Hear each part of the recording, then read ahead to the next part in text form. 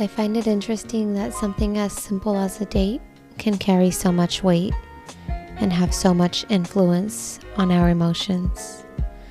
The other day I was driving and a calendar reminder went off on my phone, and it read, "Mom went missing 2014. It may sound strange, but I put that as a reminder on my calendar so that I never forget to slow down and recognize the heart-wrenching experience that my family and I went through. Remembering that date reminds me to be gentle with my mom, to acknowledge her emotions, and to celebrate her accomplishments. It can be so easy for us to overlook the day-to-day things that seem to be little, when in reality they all amount to something so much greater.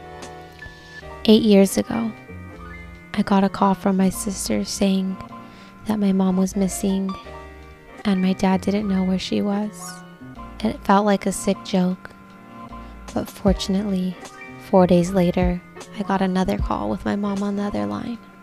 Those moments are forever imprinted in my memory, and they are both something that will forever have a significant impact on my relationship with my mom. Don't forget to be mindful of others.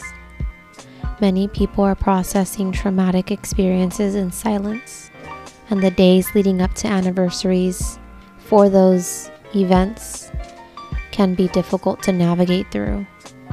As I see it to be, healing is like a roller coaster ride. It has its ups and it has its very low downs. So with that I say, don't expect the same emotions to be associated with a significant event when it rolls around each year.